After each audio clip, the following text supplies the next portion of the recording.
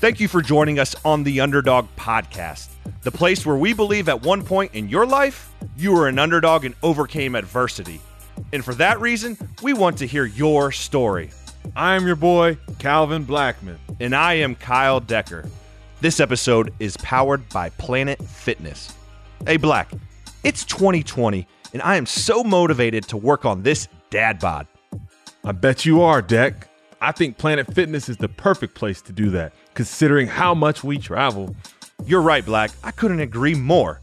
They have more than 1,800 locations nationwide with some of the cleanest spaces we've ever worked out in. Yeah, and don't forget the friendly staff and unlimited free fitness classes. So head over to their website today, planetfitness.com, and join us in making 2020 the year we rid the dad bod.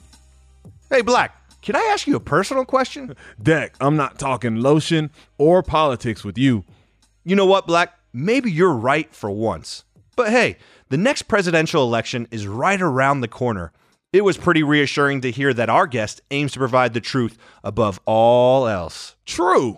I was also really impressed with his family lineage. I mean, Rosa Parks? Mind is blown. He has definitely accomplished a lot and made his family extremely proud. Let's dive in. Welcome, Jeff. Thanks for inviting me on, guys. No, absolutely. So I first wanted to, you're a pristine guest. We're super happy to have you on. But I wanted to, go over a brief, because Calvin usually does the intro. Since we've gotten to know each other, I wanted to do you justice because we're super excited to have you. So I'm going to give a quick background. And please correct me if there's anything I missed here. But in 2013, you were named or announced as the first African-American CBS news correspondent. While in the previous 10 years, you had received multiple Emmy Award winners while at WABC TV in New York. Currently, you cover justice and Homeland Security for CBS and based in Washington, D.C., and I know you're a little bit busy right now. In his more than 2 decades of experience, you have covered stories of national and international magnitude, including presidential elections, Hurricane Sandy, 2009 mass shooting at Fort Hood, Hurricane Rita, and the story of Elian Gonzalez, just to name a few. Also, a very well-known author, wrote 2 books, and I believe you might be working on a third, I'm not sure, but Black and Blue, Inside the Divide Between the Police and Black America, and also how Russia undermined American democracy last year in 2018. But last but not least, I know you're a proud graduate of our university, Miami University, where you also played football and were a wide receiver, and much better than my partner in crime here, Mr. Blackman. He was a star. I was not. So with long ado, welcome back to the UDP, or welcome to the UDP, and glad to have you again. Well, thanks, guys. It's a real honor to be on the podcast with you, and I'm looking forward to your questions, even though I'm the one who's usually asking the questions. So we'll see what you come up with. We'll see what we can do. You're probably much better at this than us, as you'll find out. But again, the UDP, we're growing every day. So we're, like Kyle said, man, we are excited to have you. And we typically like to get started off. Obviously, this is going to be about your life journey and to where you have grown and in your professional career and where you are today. And want to go back to the beginning. Early on in your life. As a young kid, I know you grew up and you traveled the world. You lived quite a few places, in your first, I believe it was, 12, 13 years of your life. Take us back to that time as a young boy, early on, growing up and kind of what your childhood was like as you were kind of moving around the world. Well, it was an exciting adventure. My father was a banker for the IMF, International Monetary Fund, as well as the World Bank and Citibank. And because he was an African-American male who could speak fluent French, who grew up in Birmingham, Alabama, this was the 70s. And so there weren't a lot of people like him. who could go to places on the continent of Africa and essentially start businesses there on behalf of these banks, Citibank, World Bank, IMF, engage with local politicians there. And so he had a real unique opportunity to travel the world. And we went with him. And, frankly, for the first 13 years of my life, though I was born an American, at times I didn't feel American because I really didn't live here for the first several years of my life. I would come to know the US by, when I visited my grandparents in Montgomery, Alabama, in Birmingham, Alabama, and that was it. And so overseas, while the people that we met there knew that I was American, it took me probably until I was 14, 15 years old until I really felt like an American. And one, I think glaring example of that is that for, the first several years of my life, I was a soccer player. And I was showing some talent as a young soccer player overseas. And I played tennis as well, but I really was focused on playing soccer because that was the dominant sport in a lot of these countries that we lived in. And then, when I came back to the US, my goal was to be as American as possible. And to me, that meant playing a sport, as crazy as this is going to sound, but playing a sport with cheerleaders. And so your head was in the right place. I was a young guy and I noticed that, oh, wow, football, they have cheerleaders. How cool. And then in the movies, the football players are always the popular kids, the cool kids. And so I turned my sights from football or from soccer to American football. And the rest is history as far as my exploits on the football field, on the gridiron. But that's basically how it started. And that's how traveling overseas and living overseas influenced the sports that I played. Now, it also influenced me in other ways in that I think I have a different perspective of the world than most Americans have because I've lived in other places. I believe I've seen how other people think and why they react a certain way to certain things and how they view Americans and, some of the things that they can learn from us and some of the things that we can learn from them. So I believe I have a worldly perspective, which helps to this day in the job that I do. At what age would you say that you became to appreciate the American culture with growing up and having moved around? Obviously sports, you realize you need to play sports with cheerleaders, but when you start to talk about culture and seeing, the American way, at what age did you start to really appreciate, the United States? Well, you have to, in answering this question, you have to sort of consider my background and my parents' background. My parents grew up in the deep South, both African American. My mother was born and raised in Montgomery, Alabama at the height of the civil rights movement. Through, my family relations were heavily involved in the civil rights movement. My grandmother's second cousin was Rosa Parks. My father on his side was heavily involved as a teenager in the civil rights movement, participated in sit-ins when he went to college in Georgia, was actually expelled from the state as a 15-year-old for sit-ins. He was told by the judge, boy, you better get out of the state by nightfall or before midnight, and don't you ever come back. He was a 15-year-old thrown in jail for a sit-in.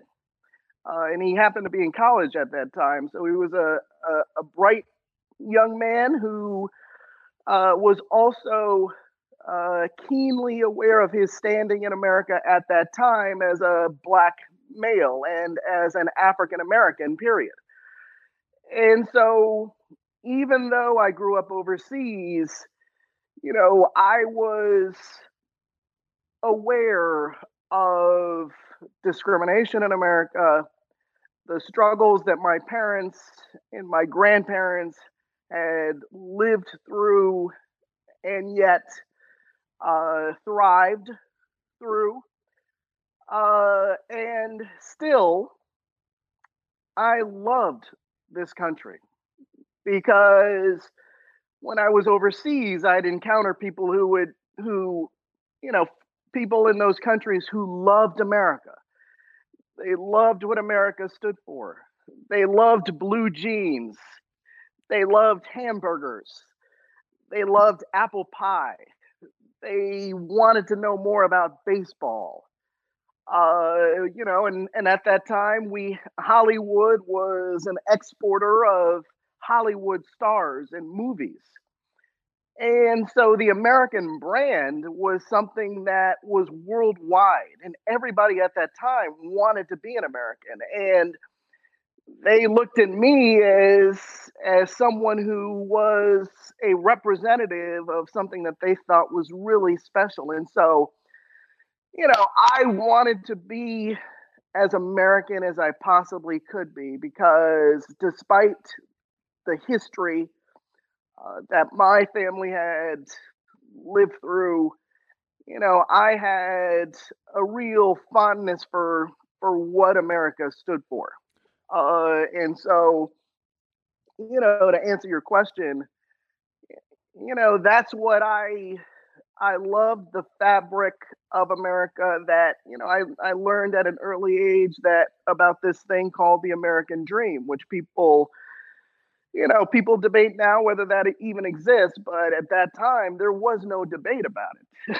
Right. You knew that there was this American dream that you could achieve if you worked hard. You would have the opportunity to do better. And my parents, like I'm sure your parents, believed that their kids could do better. So there was this optimism. No matter who was president at this time, at that time, there was an optimism that sort of permeated what it meant to be an American. I think And that's what I was raised believing and hoping and knowing that if I worked hard, yeah, my dreams could come true as well. And I could achieve the American dream and make things better for my family. And I know that's what my parents believed, despite, what they experienced in this country growing up. Jim Crow laws, separate but equal, drinking out of they could only drink out of certain water fountains in the South. There was the fight for their right to vote. And even when they got that, there were people who tried to take that vote away. So despite all that, my parents still raised me with this optimism, what it means to be an American, to have this optimistic attitude that I think people in these countries that I lived in, Zimbabwe, Nigeria, Ivory Coast, even France, they looked up to Americans. They looked up to America as this city on a hill that they wanted to be a part of because they knew that it was so exciting and that anything was possible in this country. And so that's the attitude that I grew up with. As I lived overseas, looking to America where I wanted to be.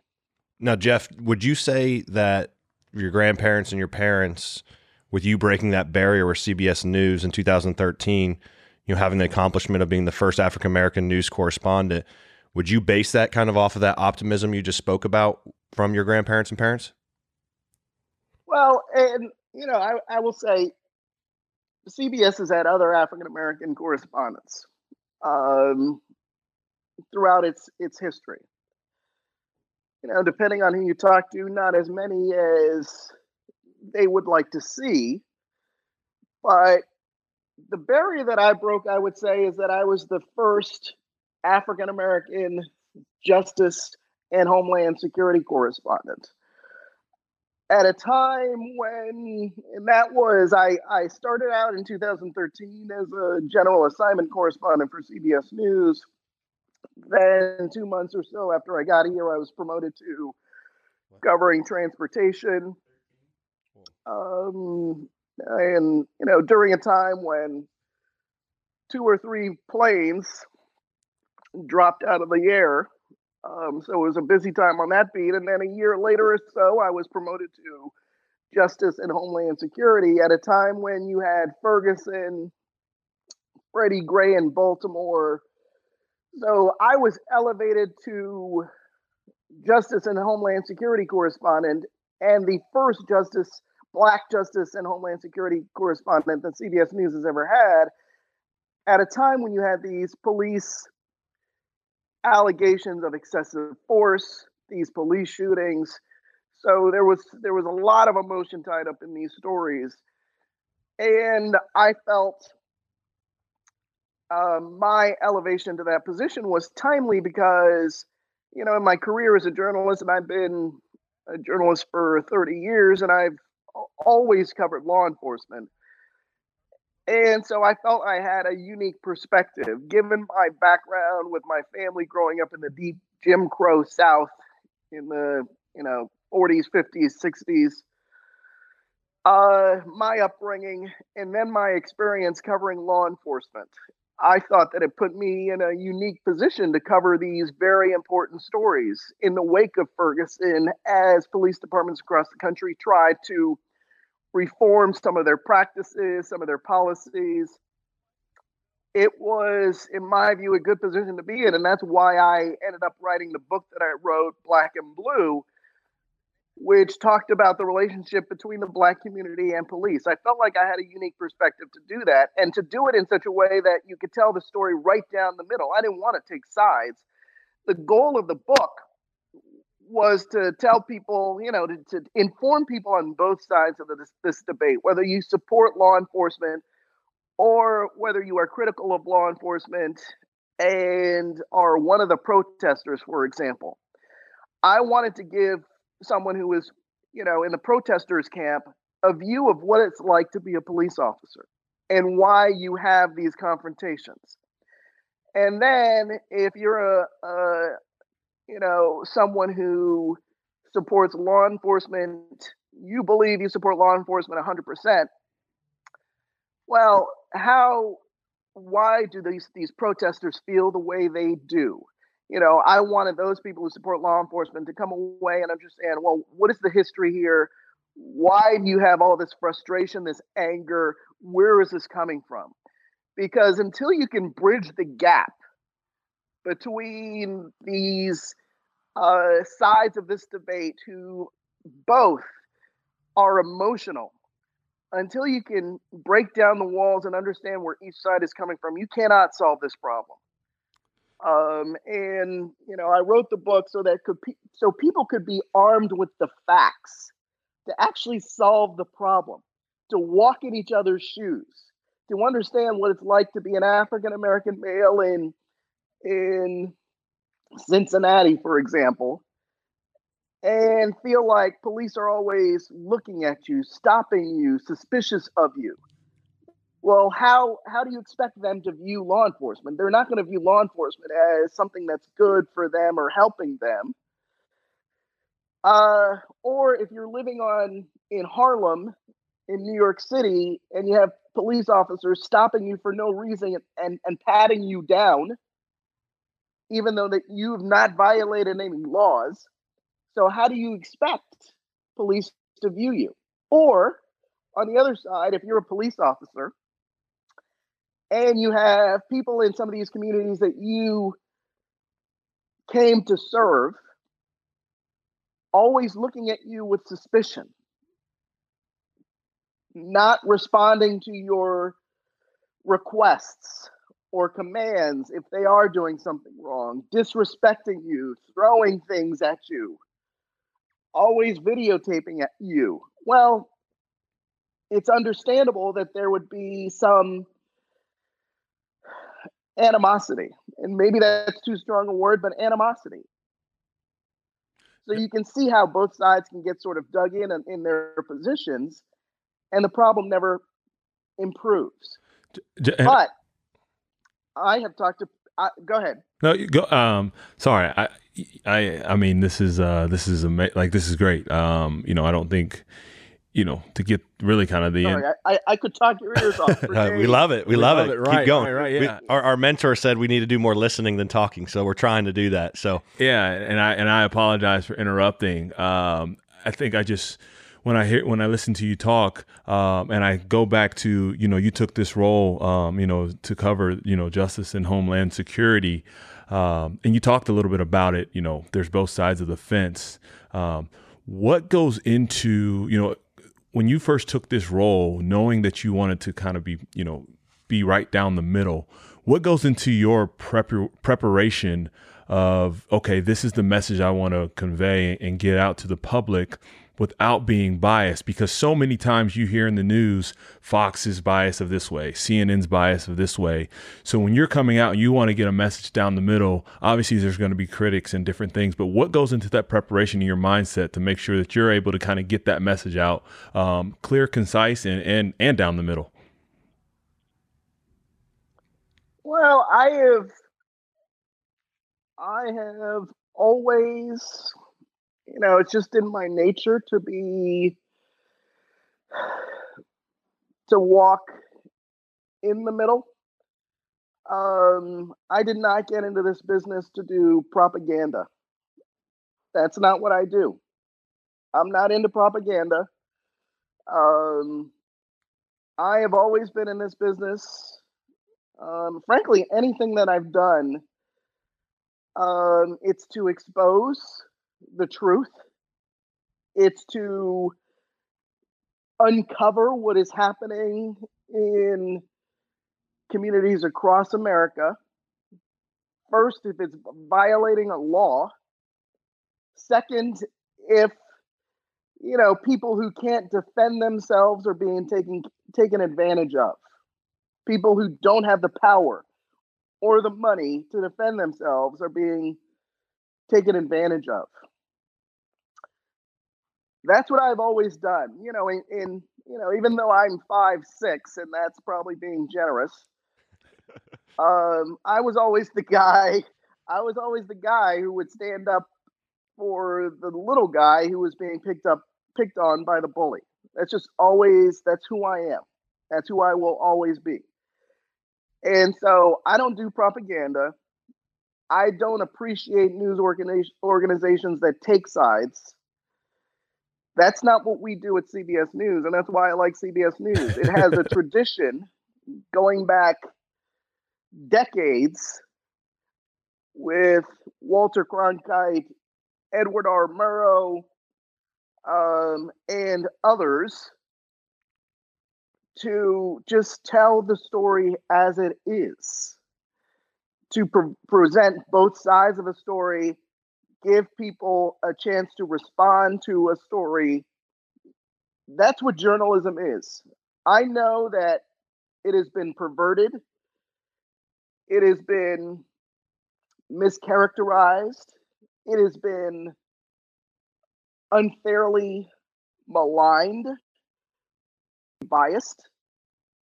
But the vast majority of journalists in this country tell both sides of the story, and in doing that, present an accurate picture of what's going on in this country. I want to kind of talk about some of the major events, and I don't have all of probably the events, obviously, over your course of your career, which is vast, but some of the highlights I saw, and I grabbed off of cbsnews.com, your bio there, and obviously Wikipedia, and you got a lot of stuff out there. I when I met you in Baltimore, I didn't know how famous I guess you are, because you're so humble. So I guess credit to you. I had no idea. With two little guys at the house, I watch Paw Patrol, and I don't get a lot of news, so I'm very I'm very the two, a 4-year-old boy and a 1, they kind of watch little kid shows, but nonetheless, a lot of these events, obviously, I'm very familiar with, still being current in the news. But from president elections to Hurricane Sandy, as I mentioned in the intro, the shooting at Fort Hood, Hurricane Rita, Elian Gonzalez. What are some of the ones? I know it'd probably be hard to rank the most, I guess, impactful or emotional. Like, how would you rate, maybe your top three where you were like, wow, there was just so, I know you had some other ones while you were in New York too. So how would you rate those? Yeah, I've been in the business 30 years. So, I'm sort of long in the tooth. And, you think about the events that you've covered. And what's amazing is sometimes I forget things until I'm reminded of them. And, in terms of, I can break things down. I guess in terms of natural disasters, and I've covered hurricanes, mostly in Florida, but up and down the East Coast, um, both as an anchor and as a reporter in the middle of it. The storm that stands out is Superstorm Sandy, which hit New York City. Because at the time, I was in the Rockaways, which is, part of the city of New York. It's not Manhattan that most people are familiar with, but in one of the boroughs. And the storm is coming in. There is high water. I'm live on TV. And so I'm getting inundated with water that's rising. And as I said, I'm 5'6". So it doesn't take long for water to cover me up. So we're on live TV. You have this rising water. And then behind me, I noticed that this block of businesses and homes is going up in flames, and firefighters are trying to rescue people at the same time. And so all of this is happening live on TV. And I have to sort of talk people through it, what's going on behind me, what's going on in front of me. And so that was, I was the only one there. There were police officers there at the time who were stranded, and they were saying, hey, you got to go live. You got to tell people where we are. So it's one of those instances that could have been quite serious, and that's probably an understatement. But when you have police officers asking you for help, that's when you know you're in trouble. That's when you know you're in trouble. But it worked out. The people were rescued, no loss of life in that area. But it was just one of those memorable moments because it's the kind of thing that, frankly, I grew up in journalism wanting to do. Just be there on the front lines when things are happening, to write that first draft of history. So that was one incident I would put in the natural disaster category that really stands out in my career. And it was really that event that I think got me noticed nationally, that ended up getting me the job at CBS. The CBS people came after me and sort of recruited me to join the organization. And it was soon after Superstorm Sandy. So that was an important part of my career. And then since I've been at CBS News, I think that 30 years from now or 20 years from now, when I leave CBS News, I think part of what will define my career is this book that I've written about the relationship between the Black community and police, but also the work that I've done in my second book, which talks about how Russia compromised American democracy. And this was a book that I started writing at the end of 2016, when most people weren't really paying attention to how Russian intelligence influenced the 2016 election.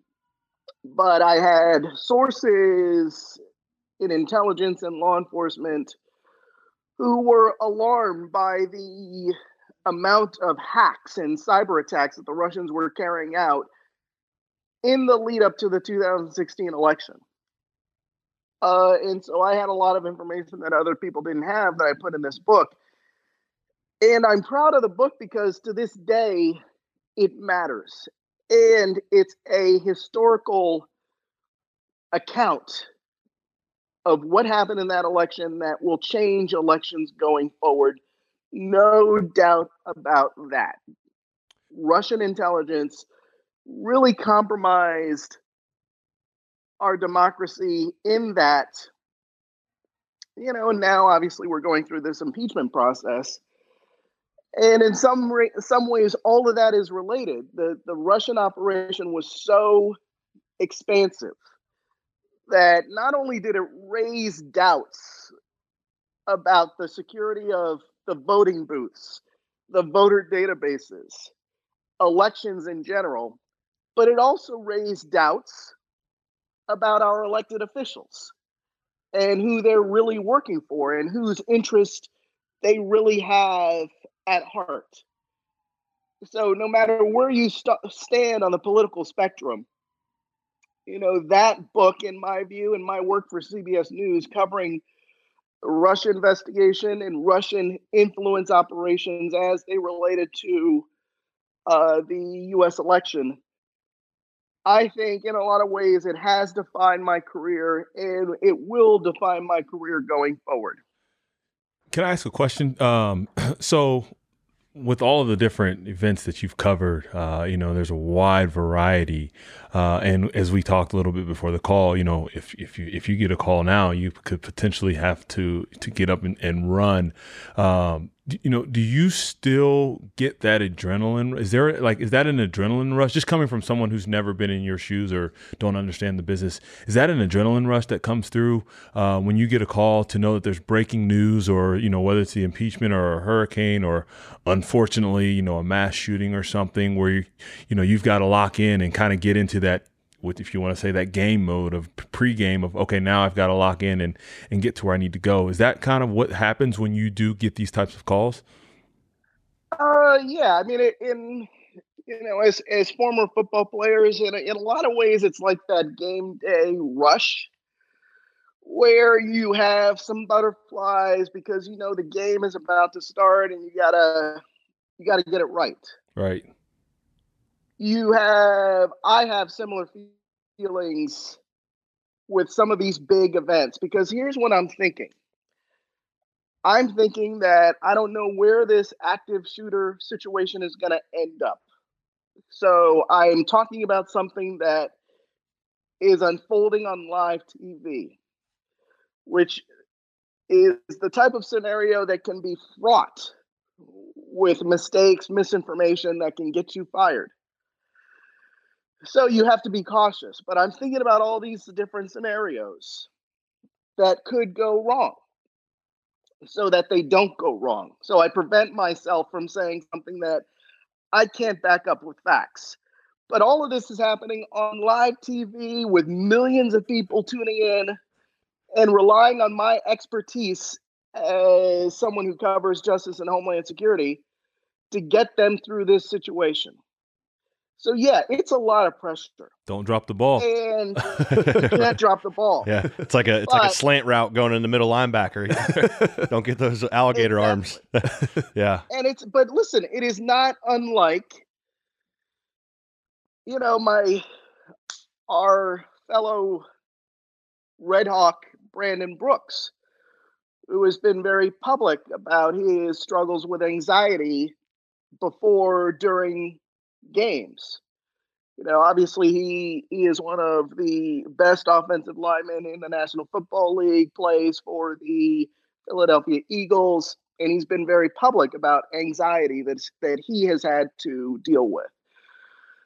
Also, you have Kevin Love, who, not that I'm aware of, has any sort of connection to Miami University, except for he plays for the Cleveland Cavaliers in the same state, who has been very public about anxiety that he has experienced. And I bring those cases up because I have gone through and come out of a period where I had that same kind of debilitating anxiety. It's not something that I talk about a lot. I alluded to it during a commencement speech at Miami University last spring. And I'm just now at a point where I feel comfortable acknowledging that, there have been some breaking news situations where, I have the kind of anxiety that is debilitating, that can tear you down, that can hurt you, and that can, make you feel helpless. So I am not perfect, but when I'm on TV, what I try to do is give our viewers the most accurate information I can possibly give them and do it in such a way that it is clear and concise and they get the information that they need. Um, And Jeff, real quick, I just wanted to jump in and say, our previous guest that we just released this week, Dr. Karen Townsend, said, your truth can set others free. And I think that's such a, you being transparent about some of your anxiety and issues, and talking about Brandon Brooks, who's another Miami alum who actually got announced last night to the Pro Bowl. So go Red Hawks. But, on back to the anxiety or mental health, being open. So I think it's great for people to understand. I talked about in some of the previous episodes, like you said, I've kind of been, pretty private and confidential with, I went through a pretty tough time in my mid-20s trying to grow the business and all the different things you go through. But the one kind of common thread through these underdog stories and through our platform in the first 14, 15 episodes is, people that sustain excellence or have, you're a human being, right? They see you on news, but you have anxiety, or you have maybe depression, or you have mental health struggles, or maybe PTSD. You said in another podcast you're worried about that. There's a lot of things that you go through as a human being, but that doesn't make you nonetheless. I think previously, until this open conversation, at least for me, and now to hear you, makes me feel more comfortable with what I went through and continue to go through. I just think, as more education and more, it's just, there's a lot more help out there for folks like yourself, myself, and others, millions of people. So thank you for, being open about that. Cause I think other people will hear it and say, wow, Jeff, I see him out there. I see him on the news, but he struggles just like me, which is very comforting, I think, for a lot of people. well, and I appreciate you saying that. It's really, we look around and you look at people who are, in quotes, successful, and you think it's an easy road, and it's not. It is a bumpy road, and the people who reach those levels of success do it because they fight through depression, they fight through loss, they fight through divorce. They just don't let it, I'm not going to say they don't let it get them down, but they don't let it stop them. Right. You have to be resilient. Life is tough. And frankly, I think, social media, to pick one target, has made it tougher because everybody has an opinion and everybody's so quick to criticize no matter what, that it's easy to get caught up in that and forget that the people on the other end might be going through something that you just can't get close to understanding.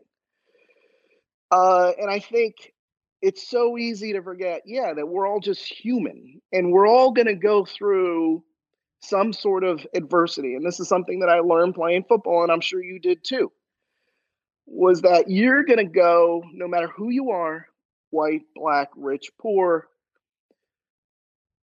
you're going to go through some adversity in your life. And the difference between success and failure is how you handle that adversity. Do you let it destroy you? Or do you keep pushing through, keep pushing through, keep pushing through?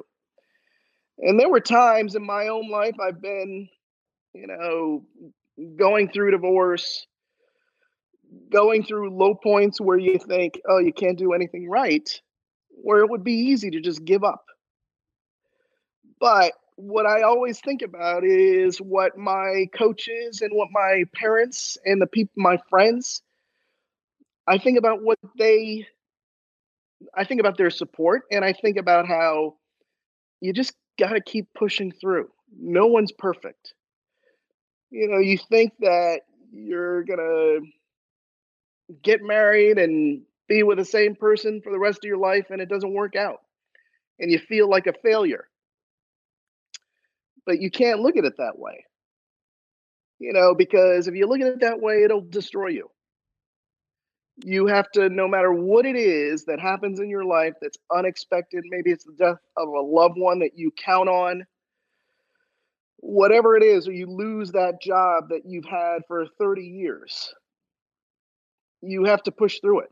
And you have to keep going. And I would say, and along those lines, I mean, you cover some of the most horrific and terrifying stories ever. So when you talk about pushing through, the families that you probably see, on a regular, consistent basis, we always, as you just kind of said it, we always say we never know what someone's going through when we, when you see them walking by you, but, you just never know. And for you to, whether it's something, you don't get a job offer or something, but, you see some of the most, like I said, horrific things where people have lost a loved one to a tragic, unexpected, unforeseen event. So, I think what you're saying right now, that message is definitely truly powerful. So appreciate that. Yeah. In interacting with the public, sometimes I feel like I'm the Grim Reaper because I cover the worst stories. There is no doubt. Situations where you have parents who are wondering if their kid is going to come home at night. That's not natural. I remember growing up when people used to say, when they go to school, they're safe. The schools used to be where you would send your kids to be safe. We don't look at schools that way anymore, and that's a real tragedy. And so, the fact that I have to convey these very somber, sad stories, it's almost antithetical to who I am as a person. I think most of the people, when they meet me, they think, oh, he's not at all what I expected given what he does on TV. I'm a serious journalist, but I usually, when I'm meeting people, interacting people, I'm laughing, smiling, because frankly, given the stories that I cover, if it's easy to get down, and that's just not who I am. And I'm optimistic that at some point we're going to figure out these active shooting situations so that we can prevent them. There's got to be a solution. So I try to be as upbeat as I possibly can, considering some of the depressing stories that Americans are seeing when they turn on their TVs. But you cannot sanitize reality, because that wouldn't be right for a democracy either. You have to present reality as it's happening so that you can so that the public, so that lawmakers can have an accurate picture of what's going on, so that then you can truly address these issues so that they don't happen again. And as it relates to these school shootings, I don't know how long that's going to take, but there has to be a way to prevent these school shootings from occurring. Yeah, we need more people with your mindset. Like I said, bringing that optimism. We're thankful for you're in the role you are, and like I said, providing both sides of the story. But hey, we wanted to give you, we know you get a lot of interviews like this that ask those questions. So we want to kind of turn the page here, Jeff. We call it the rapid fire session. So we're going to put you on the hot seat a little bit. And I have a good one here for you. Better QB wide receiver duo, Harbaugh, Pegues, or Blackman Decker? First rapid fire. That's a tough one. Careful. Gosh, yeah, this is tough. But Kyle, you met Coach Harbaugh. Mm-hmm. I'm a big fan of Coach Harbaugh. I'm a fan of yours too, you guys. But Coach Harbaugh has been around longer than we have. No offense to him. I choose Harbaugh. There you go. Okay. Well, hey, and just why we're on that topic, one, was very thankful to be around you and Coach Harbaugh. What a fantastic individual. We hope to have him on the podcast down the road. But two, your daughter asked great questions. And three, something I wanted to say before this, as we conclude after these next couple rapid fire questions, is me and you have an uncommon commonality. We always talk about that in a lot of our things. We are both walk-ons that earned scholarships. So I want to give you a huge shout out. I got a lot of respect for that. I think that attributes to a lot of your career too, because I know how hard that is. So last probably football question. So I wanted to at least give you a shout out on your everything you've done for Miami University in the past and moving forward.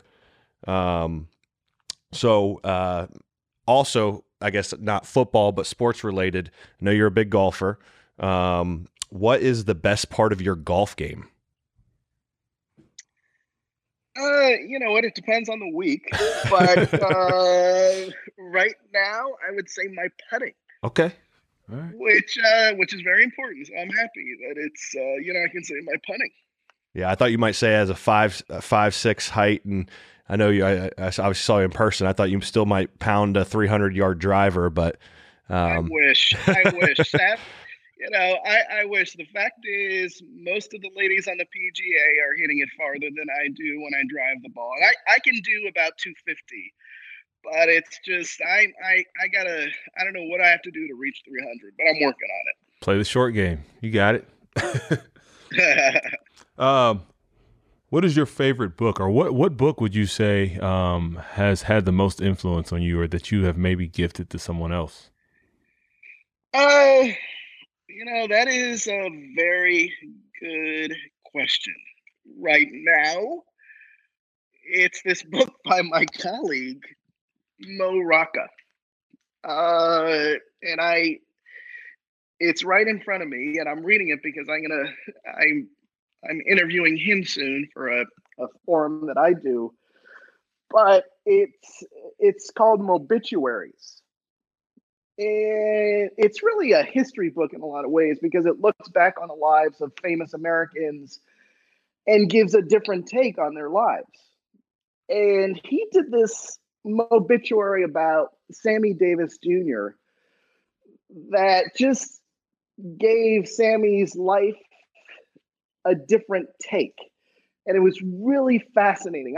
I'm a history buff. When I was at Miami University, those were always my favorite courses, whether it was art history or American history.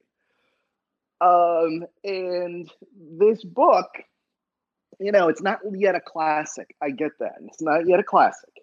But Mobituaries just takes this interesting look at Americans in politics, Americans in sports, Americans in entertainment.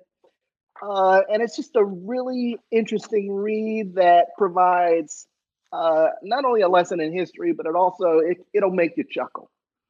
And, given what I do for a living, if I can read a book that makes me laugh right, and gain some knowledge, I'm good. Good. I like it.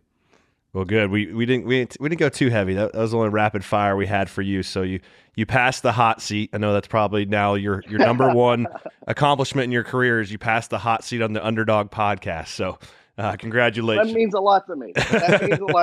Thank you. Do I get like a certificate or something? We'll put it in a T-shirt. We'll put it in your Mobituary. Yeah. Okay, good. Yeah, we'll definitely be getting you some UDP swag, as we call it. But as we conclude, what is next for yourself coming up, and then how do people engage? What platforms can they engage and follow you? You can follow me on social media. You can really try and follow me on the CBS Evening News. I know people are busy, but we're excited about our future. We have a new evening news anchor, Nora O'Donnell, who's become a friend of mine, and she's now based the show in DC. And again, we try to tell a story right down the middle. We know there are people on both sides of these issues, so we try to present both sides, and that's something that you don't get in a lot of other places.